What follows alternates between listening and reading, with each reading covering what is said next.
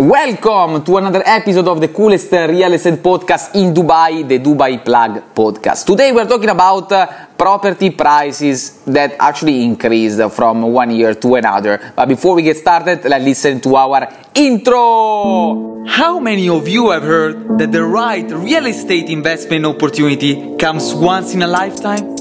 It's a lie. They keep coming. Ciao, my name is Alessandro and welcome to the Dubai Plug podcast. So guys, property prices in Dubai increased by 11.5% annually in February.